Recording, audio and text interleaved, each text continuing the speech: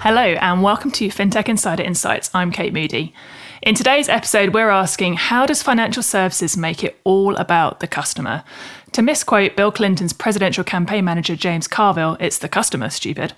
No matter what variation of fintech, financial service, bank, B2B or B2C that you're building or growing, there's always the all-important end user. While we may think that it's a given, many businesses get lost in other things, which mean they often forget this key principle. So in this show, we've put together a panel of amazing guests to discuss what is customer-centric design and how is it implemented, what are the biggest challenges of the current frameworks, and what could this look like in the future. We'll discuss all this and more in today's show, but first, a few brief messages. Don't go anywhere. Hey there, financial risk and compliance professionals. Would you like to know how your peers are preparing for the year ahead? Well, the good news is Comply Advantage's new State of Financial Crime report is built on a global survey of 800 senior compliance professionals, so it provides a clear-eyed look at the views of the financial services industry. To explore trends including environmental crime, crowdfunding, sanctions on Russia, and much more, download your copy of the report at complyadvantage.com/insights. This is FinTech Insider After Dark. We are breaking out of the studio and bringing it to the community. It's a live recording of the FinTech Insider podcast featuring your favorite hosts and big-name guests. Well, thank you very much for having me back. Join us and become a certified FinTech Insider. Whether it's beers in London or pizza in New York, catch up with FinTech geeks and make new friends across the financial services ecosystem. This is packed out, right? This is standing room only. We are bringing After Dark to the Steelyard in London on the 29th of March. Click the link in the podcast description or visit 11fs.com/After Dark. Thank you very much for joining us, everybody. Good night.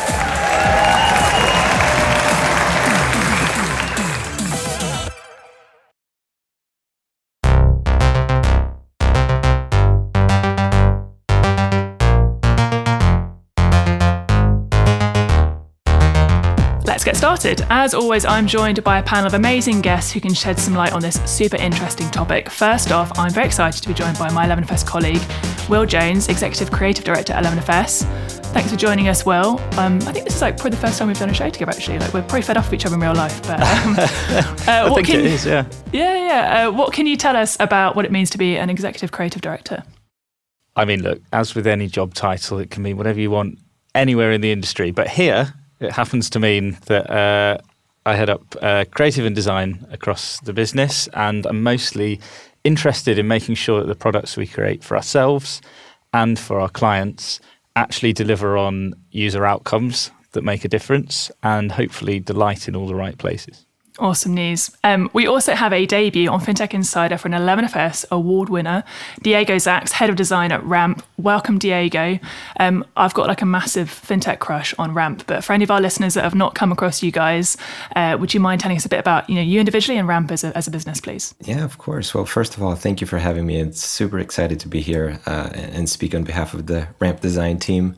Yeah, Ramp is we're building the next generation of finance tools for companies. So anywhere from corporate cards and expense management to bill payments and accounting integrations, all of that put together, designed to save businesses their two most valuable assets, which is their shareholders' capital and their employees' time.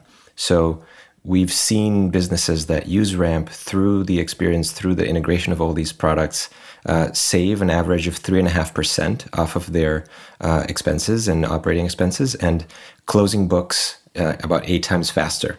So all about helping businesses spend less and save more time and more money. Awesome. I'm sure there's lots of businesses looking to do that at the moment as ever. But yeah, really excited to hear your take on things. And last but definitely by no means least, it's a very welcome return to FinTech Insider for Peter Collingridge, EMEA Head of D10X at Citi. Great to have you here, Peter. I suspect most of our listeners will have heard of Citi, but what can you tell them about your role there in particular? Yeah, well, thank you for having me back. It's a pleasure to be back. So I am part of an internal incubator that is called D10X. And that incubator focuses on opportunities for our institutional clients at Citi. So that's the corporate banking, the capital markets, the transaction banking, the investment banking, the huge infrastructure in the global financial system. It's super different from retail banking, although I've spent some time doing that as well. It's the stuff you'd expect a Citi to do. D10X, it's a very small incubator. It's deliberately staffed by people like me whose background is in startups and tech companies and who are familiar with and use the approaches and techniques of those startups. We kind of don't say that we're building startups inside City because that would be silly, but it's the approaches. And my team's responsibilities include researching opportunities and pain points for our clients, which represent the problems and the projects that we build in the incubator. And it's that research that leads us to client centricity and where jobs to be done comes in. Awesome. Well, yeah, very excited to hear your perspective as well as always. So thank you all for joining. Let's dive in. Okay, so I'd love to start us off by looking at some of the current strategies that are kind of in play around customer-centric design. So, I mean, just to get us started, sounds like a nice phrase, but what do we mean by being customer-centric? Peter, surely kind of most of our listeners probably think, well, all financial services is customer-centric, duh. But like, what do we mean by it? Yeah, I mean, I think it's, I see client centricity, customer centricity really as a mindset. And, sometimes it's used as a contrast against being product centric, for example, which, is often around leading with your own product and expecting your clients to fit their lives around your product rather than the other way around. So we're super lucky that our new CEO, Jane Fraser, she's a huge advocate for client centricity. And empathy has been one of her mantras since she became CEO of City a couple of years ago. And she describes empathy as a competitive advantage. Like she said that empathy is about listening to clients rather than pushing a product or our idea. And I think that's a really great summary. Client centricity is really about empathy, which is about listening. So I think there's plenty of scope for that within financial services, which I think have changed massively for the better in the last 10 years, particularly in the sort of neobank domain. And a lot of great disruptive entrants have come into that space to force, certainly the retail side of companies like City to up their game. But there's plenty of scope for much more of that. I'd say companies that are doing that particularly well, like Stripe comes to mind. They're obsessive about customer centricity in their product design approach. And, despite what's happening in the markets at the moment, they're one of the market leaders for everything. So happy to dive in and talk more about this. Awesome. Diego, obviously you probably sit in that disruptor camp that Peter was alluding to. Is there anything from your perspective that you'd add to that take on customer centricity? Yeah, I think that the one thing I would want to double down on is that this is an exercise in empathy. So that is truly the most important thing, is like these are all techniques and frameworks by which individuals who are building products and building things can build empathy towards a group of people that are outside of their own personal experience. And I think that is the hardest thing to do in theory, and one of the most fundamental things that make people human, which is we interact with each other, we feel for each other, we kind of get each other's emotions and on each other's nerves. And at a certain point, that is just the nature of being human. And how do you take those very fundamental things and bring them back into your design practice, into your product practice? At the end of the day, you're building a product or service with a user in mind, whether that be yourself. Hopefully, you're also building and hoping that other people will find it useful. So truly, that exercise in empathy is the most important thing to find those insights. I specifically when it comes to financial services, I couldn't agree more with what Peter is saying. Like the last 10 years have seen an incredible transformation from an industry that I think it was almost comically under-designed over the last 40 years. And then over the last 10 years, the pressures of just good product, good design in retail have pushed everyone to think deeply and to invest in design, invest in experience and delight, and that emotional connection that you have to have with your customers. Absolutely. Will, would you agree with that assessment from Diego about what we've seen, the change that we've seen in the industry? I do, and I agree with all of the above. Those are all the main points around this. It's not going to be a good pub conversation if we're all agreeing with each other. Those are all the main points around this, but I actually think customer centricity is a great thing, but it has to be connected to what is the commercial output and the result of listening to a customer and actually designing services around their unmet needs, because you can't embed anything in a business unless it's going to make them money. And from a design perspective, we often overlook, or, in terms of trying to push through changes, someone can just turn around very easily often and go, yeah, but why? And we go, oh, well, look, the customer's done, this is an unmet need. They're like, well, sure, but why this solution and why should we invest in it? And I think that is the only missing piece in the puzzle from what we've said so far, because it does pay off to embed customer centricity, and that's proven across a lot of success stories. But actually having that as a sort of a mantra in the day-to-day is quite useful as an addition, I think. I mean, Peter, how would you kind of come back to that? How would you push like the advantages of being customer centric in design process to people that have that commercial lens or perspective? Yeah, so I think the space that we inhabit at D10X is, I think we're all familiar with the 0 to 1 kind of discussion of new product and new business development. We're very close to that 0. We're looking for problems that are worth solving, and that's where we find deep customer insight is most valuable, because if you can really spend the time to not lead with what your great idea is or what your great product is, but to lead with what the biggest problems that the clients are having, by its very nature, if you do that successfully, you'll find problems worth solving, and they're worth solving, which means they've got a commercial outcome in them, because like to Diego's point about either saving time or money or other kind of, deliberate commercial benefits, you should be fine. You should be aligning all of those things at once. So the design is sort of at about 0.5 on that spectrum. So I think we may be talking about different points of that spectrum. Customer centricity doesn't just happen at the beginning or the middle of the end. It helps with everything from your positioning, your marketing, your pricing, the language you use, or as well as the product and the overall problem space that you're looking for. So I would respectfully disagree that the commerciality isn't. I think it's inbuilt in there if you're doing it at the right point. And that's certainly where we spend the majority of our time is looking for those problems right at the beginning of it. And I'm happy to kind of talk about it more. But that's the value creation. Yeah, no, I'm sure we'll dive into it. I suppose. Yeah, I think we've historically, I suppose to Diego's point about how the industry has shifted, I think historically we saw lots of organisations in financial services and beyond kind of starting from the point of, how do we make money, then sort of thinking about can we build that, and then thinking about, well, how do we persuade customers to want this? And I think, but they're the same three questions, but we're just sort of flipping the order really, or sort of asking the industry to flip the order and start from the perspective of, what does the customer want?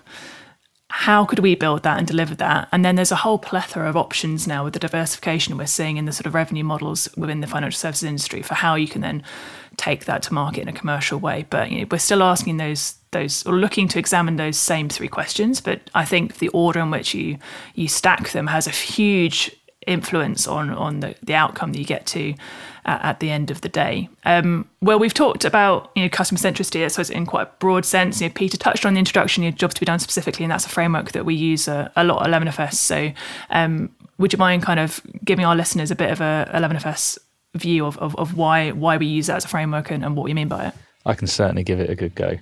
Effectively, we touched on it earlier, it's moving away from a product-centric view where you're starting with a solution and perhaps looking at how you might improve the existing solution.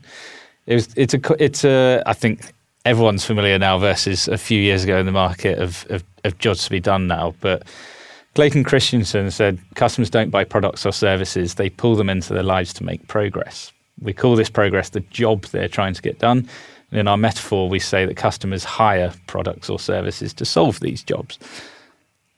All good stuff. And I guess the most practical example I like is the lawnmower example. If you ask customers what they want, they'll tell you they want sharper blades, or they want, something that cuts closer to the lawn, or something that feels nice in my hands to grip and makes me look impressive in front of my neighbours. You're going to get into a whole bunch of weird scenarios, but realistically what they're actually looking for is shorter grass.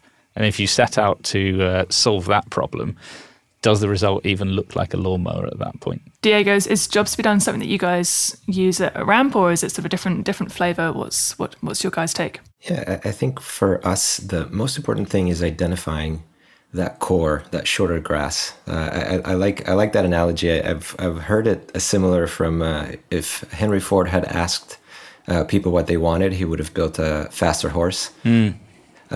So I think the customer centricity comes with a bit of responsibility on the designer and product side, which I think is to not only know what to listen for and when to listen to your customers, but also when to not listen to your customers and when to make a decision that goes against what they're asking or what they're saying.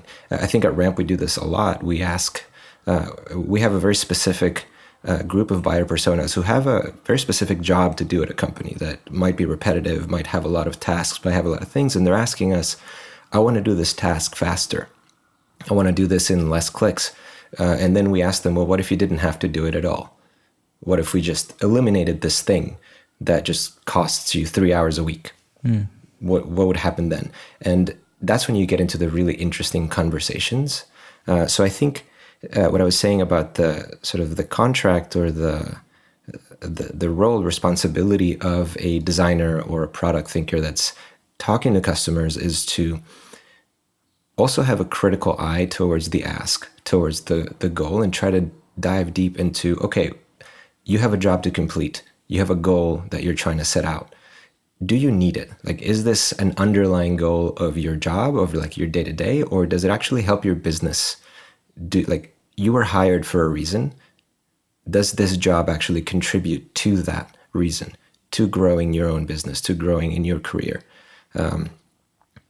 So it opens up for conversations that are extremely, extremely interesting and push beyond here's my product, here's my solution, how do I make it better? But this is your day-to-day. How do I make that better for you? How do I eliminate pieces so that you can just go back home to your family a little bit sooner, or actually change what you do to be more strategic, or try to eliminate as much as possible from there. I love that idea that as a recovering product person who's done a lot of product design in the past, it's always tempting to think that you can make something better by doing more product better, but actually just removing any product from the experience is, that radical simplification or reduction to zero is actually arguably the end goal, right? There was a time when I was interviewing a huge tech company, and one of their interviews was, okay, let's whiteboard this kind of experience of what you do to make this thing better. And I mapped out this whole thing, and I was really excited about it. And then at the end of it, they said, okay, how would you make that simpler? And I was like, oh crap, I would just remove everything apart from this last stage. I would remove all of these kind of 9 points, and it's just so that simplification piece, I think, is massive. In it's always very tempting to do more stuff that you can do and make it pretty. Absolutely. Okay, well, we've laid some of the land by in terms of what we mean by customer-centric design and sort of an intro to jobs to be done. So I'm keen to put our sort of critical hats on maybe and start to think about some of the challenges of using this framework, because I think if it was super easy, then obviously the world would be perfect and we'd all have amazing products all the time. So let's get critical. Brilliant. Yeah. Peter, what are the biggest pain points, do you think, for using a customer-centric framework on a day-to-day basis? Well, let's talk about jobs to be done specifically, right? Because I find it hugely problematic in many ways. As something that was invented by a bunch of marketers, the marketing and the language around it and the jargon is really awful. And the terminology is terrible. And you start getting into these really abstract conversations with people about hiring and firing and jobs and forces and frictions. And it's just like, where am I? And and it's all really, really helpful stuff. But the barrier to entry on it is really, really high. And I wish that were different. And I get, I went to my first Jobs to be Done workshop over 10 years ago.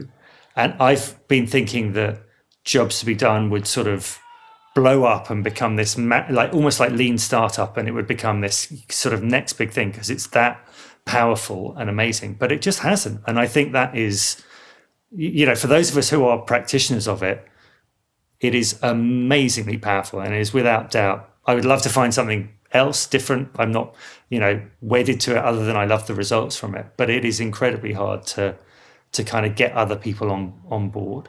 So like nobody is going to argue with you that client centricity is important, like abstractly, but putting it into practice is much more challenging.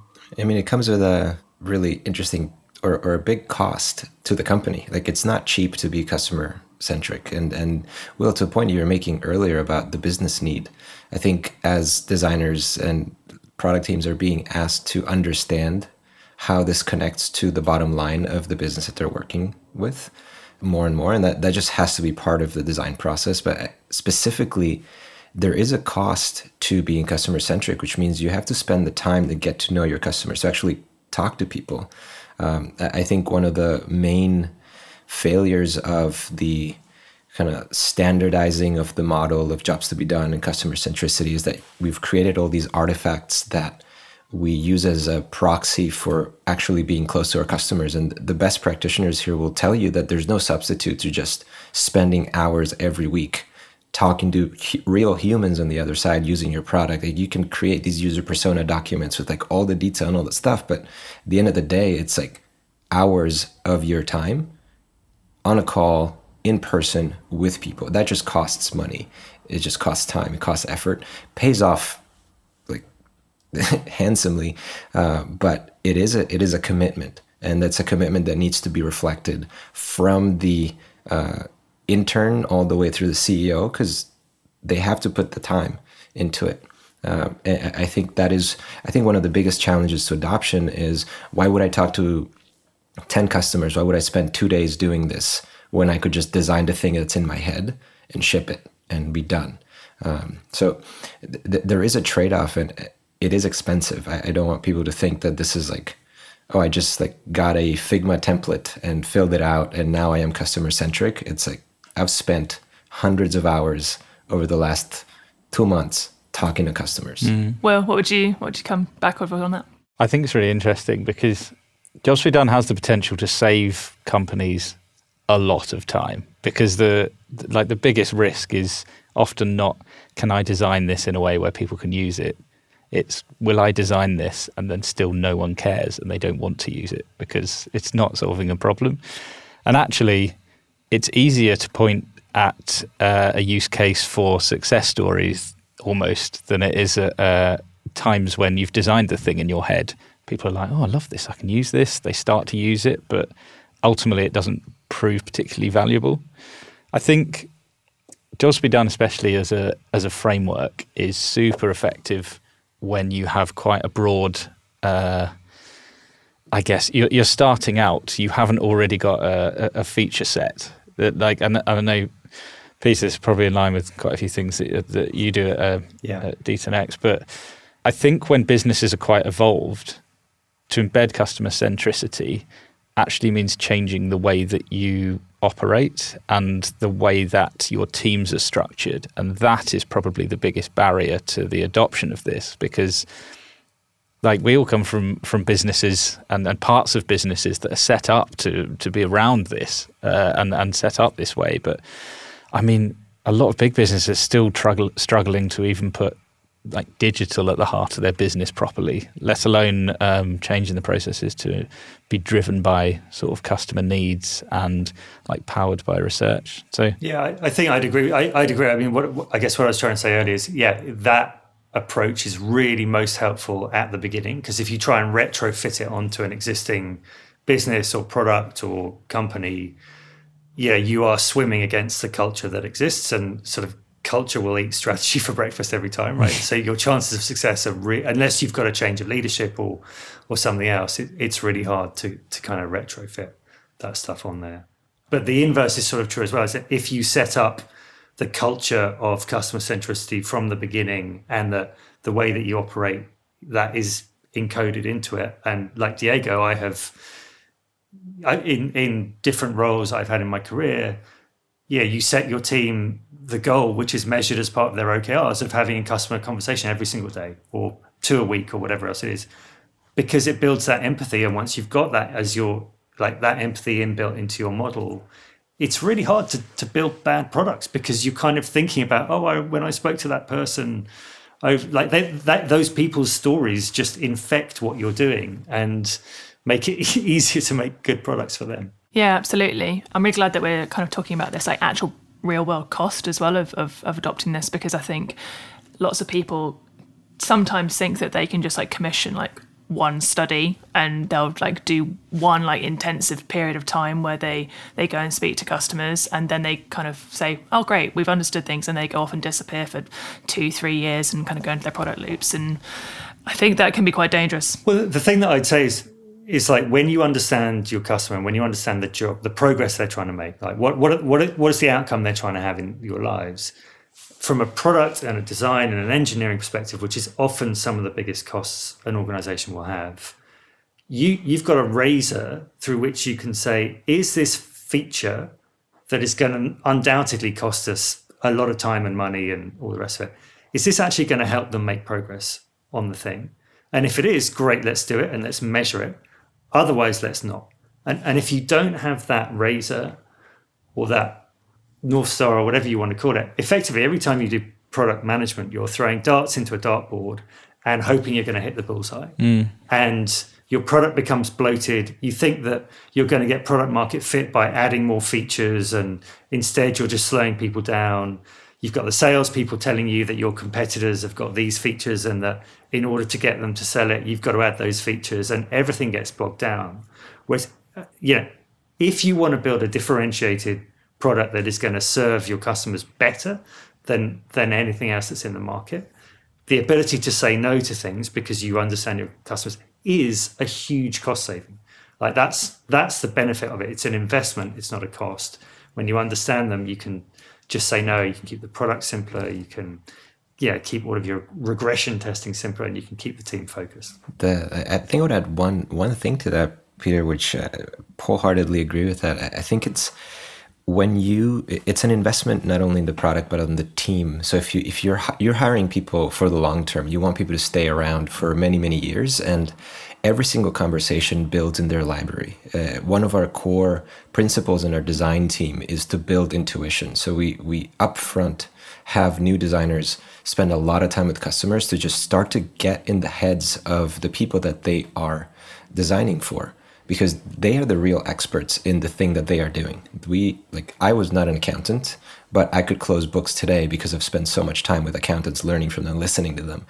I wouldn't do a great job. Don't ask me to do it for you. It's probably not going to hold up in an audit. But there is some empathy that you build there. And the thing that enables is that you have a person over time that can make better and better assumptions that are right more and more often. And when they are wrong, they have a clearer path of correction, of fixing mistakes really quickly, because we're all going to make mistakes. We're going to build the wrong product. I'll share an example of Ramp, which is our bill pay, our accounts payable product. We built it in about a month and a half, talking to about 10 customers. When we launched the first version, they all looked at us and just thought we were insane because we had built something that made absolutely no sense to them.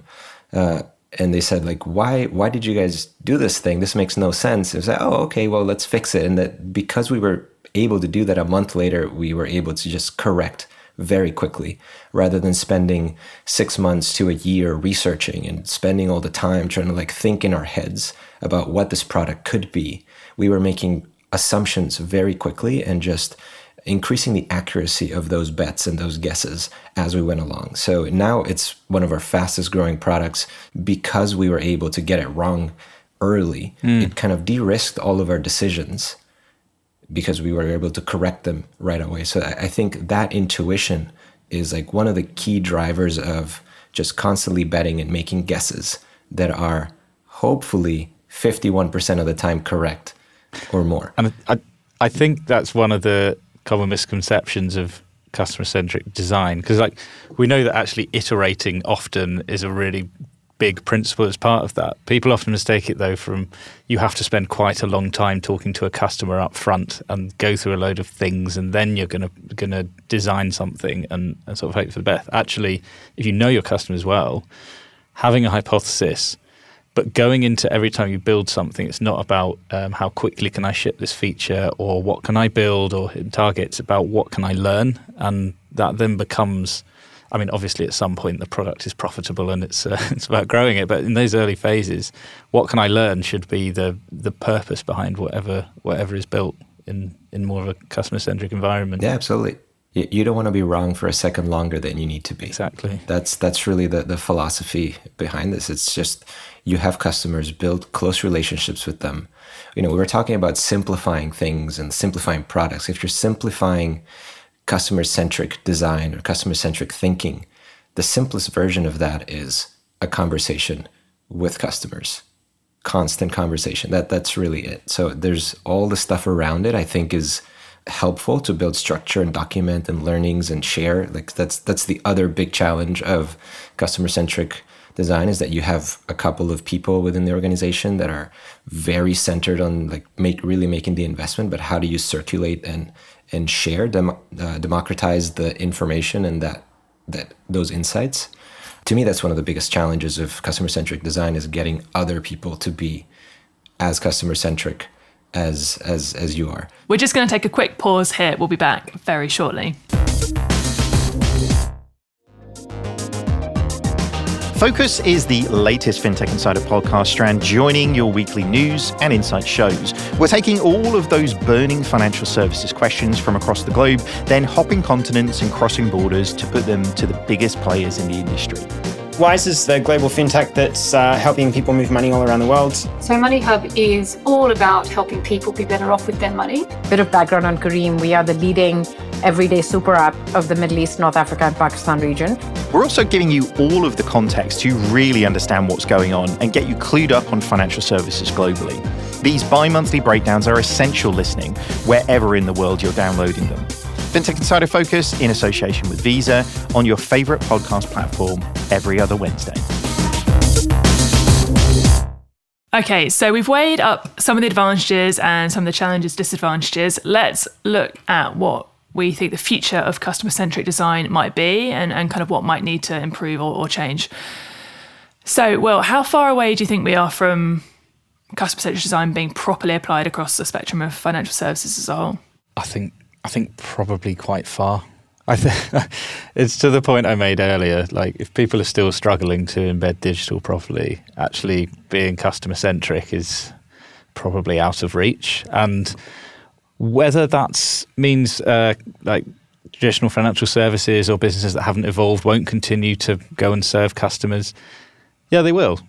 But actually, they probably already have quite a big suite of products. They're trying to iterate them. They're trying to evolve them. Now, involving the customer at some point, presumably, is across financial services. You'd hope, even if you're just measuring how much people are using journeys and how much they're able to complete them, even if it's from a data angle rather than ever talking to someone. So it's got to be there from some respect, but I really do feel some businesses would struggle to even get to the point of talking to customers regularly. Peter, what's your take from where you're sat? So I think, yeah, it's obviously we're not at peak saturation point for client centricity or customer centricity in financial services, right? And as I've said earlier, I think it's really hard to retrofit that stuff onto products you've got already. And product development cycles in large banks, not just Citi, tend to be relatively long. But yeah, I am seeing and living all sorts of really positive change and seeing exciting stuff going on, particularly when it comes to developing new products and services, not just inside D10X, but a lot of the sort of core stuff or the BAU stuff that we do as well. So I am, really optimistic and really positive about what I'm seeing at Citi. Like some examples, I think I've been at Citi for 5 years, probably brought jobs in with me when I came. We were talking about it. It's got picked up by the L&D, the Learning and Development team, pretty quickly, and they now have they've done training in jobs to be done for probably the last 3 or 4 years. It's relatively common.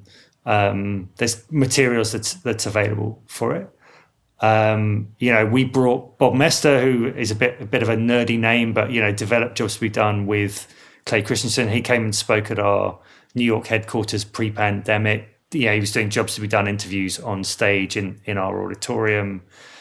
So, and like, for example, just yesterday, I had a very sophisticated conversation with senior tech leadership about jobs to be done and some of the approaches that we've used in D10X and how that can be used elsewhere. So I am, we're not where I would love to be, but I'm seeing amazing progress in it. And I think if you look in financial services in general, I've mentioned Stripe already, but like, I've got a hunch that the Marcus proposition that Goldman Sachs brought out a few years ago, that stinks of jobs to me. It's really simple.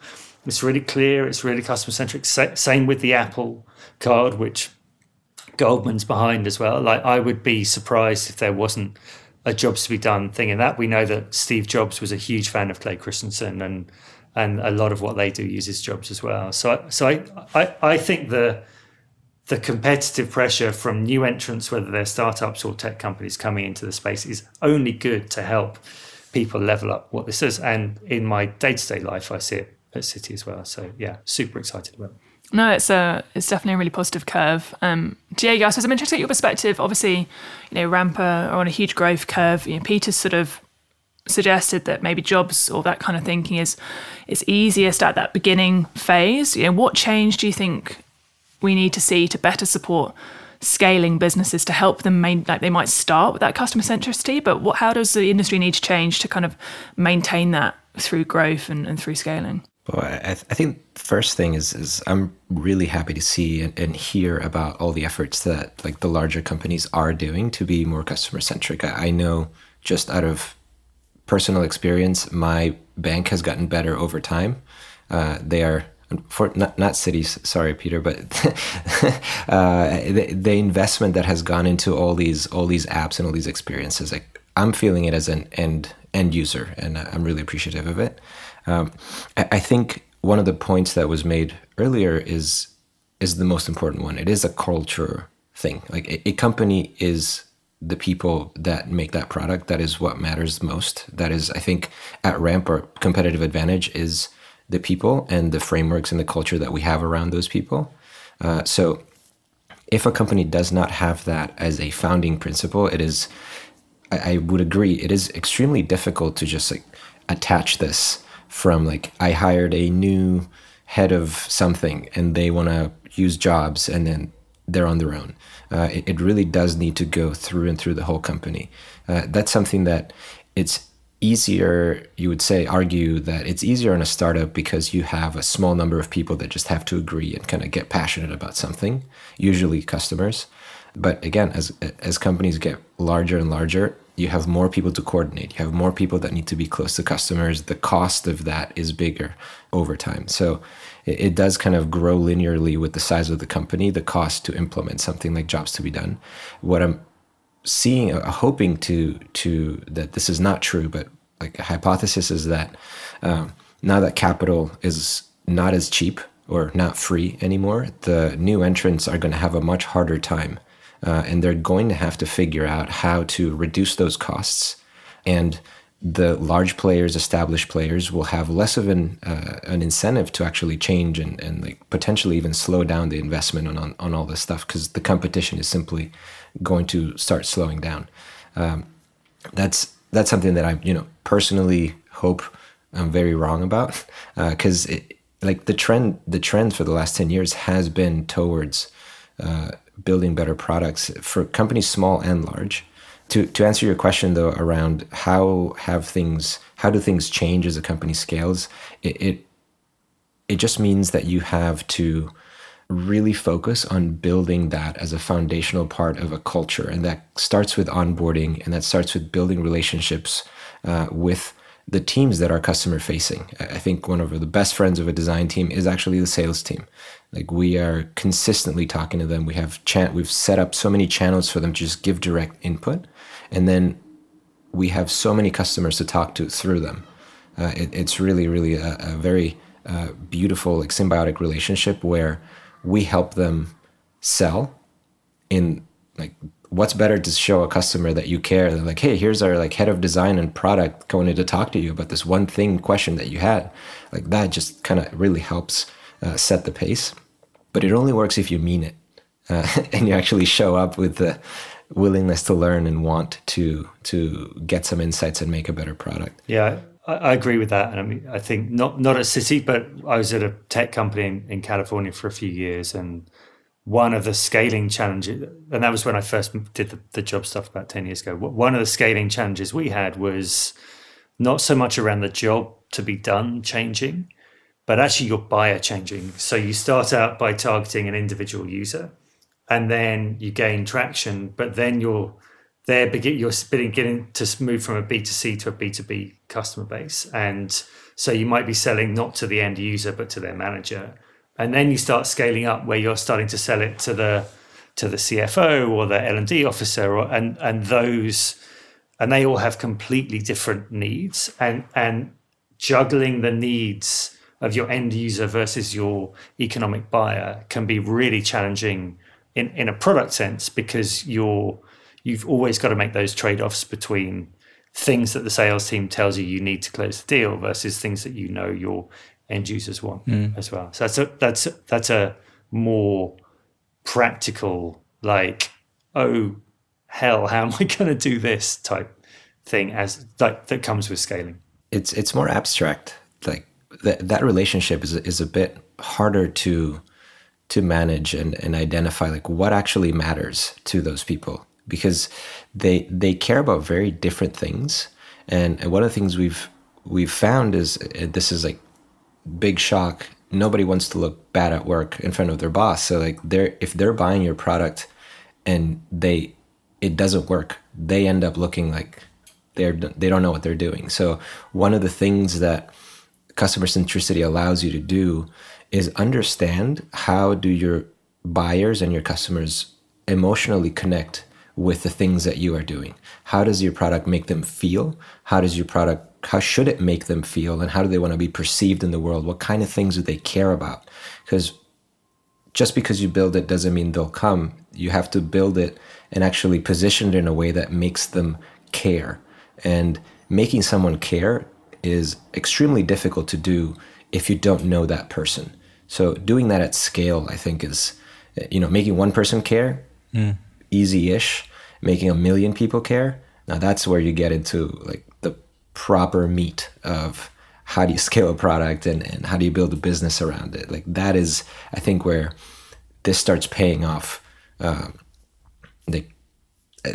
where the investment really comes to fruition, is like getting to scale in a way that is empathetic and that feels tailored to each individual. I'll tell you the story of Ramp.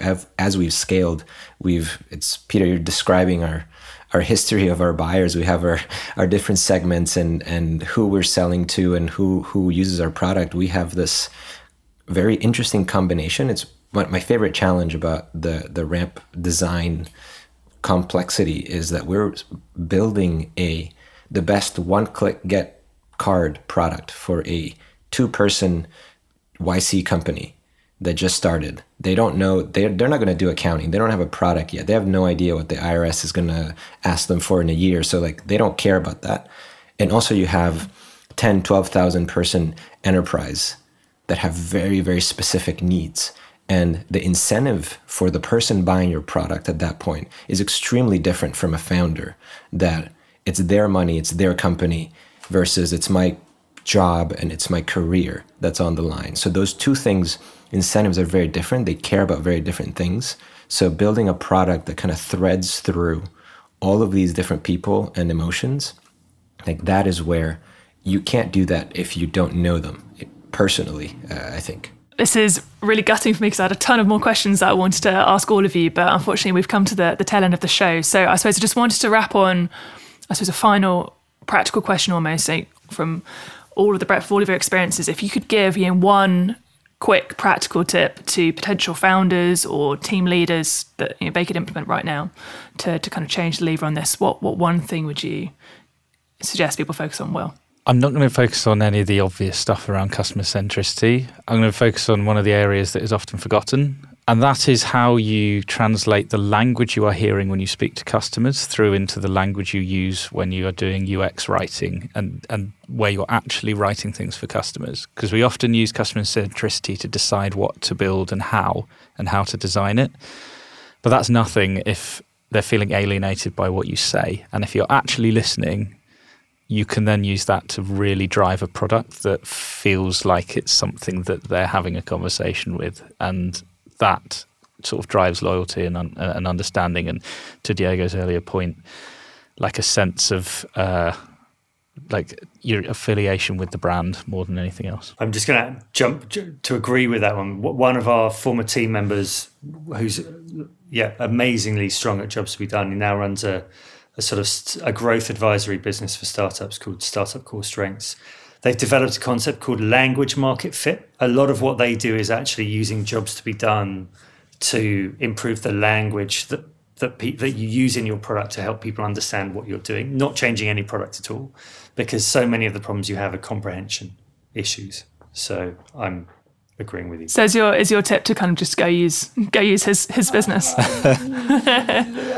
or her business? Sorry. No, that would be great, but I think I would argue that actually giving people the challenge of speaking to customers every week and measuring them, whether it's through OKRs or something else or a leaderboard, like actually seeing what happens, because building the habit of getting out of the building is the hardest thing to do, but it pays the most dividends. You can say, well, maybe they're asking crappy questions, but at a certain point, you just start asking better questions. So I would just say measure people on how often they get out of the building.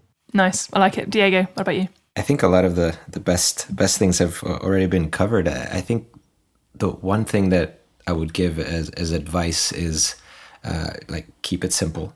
Your user, like finance people are people too, and they are human, and you can talk to them. And if you build relationships with people just like you would outside of a product, like they're not numbers on a spreadsheet, they're not a user count on a data sheet, on a tracker.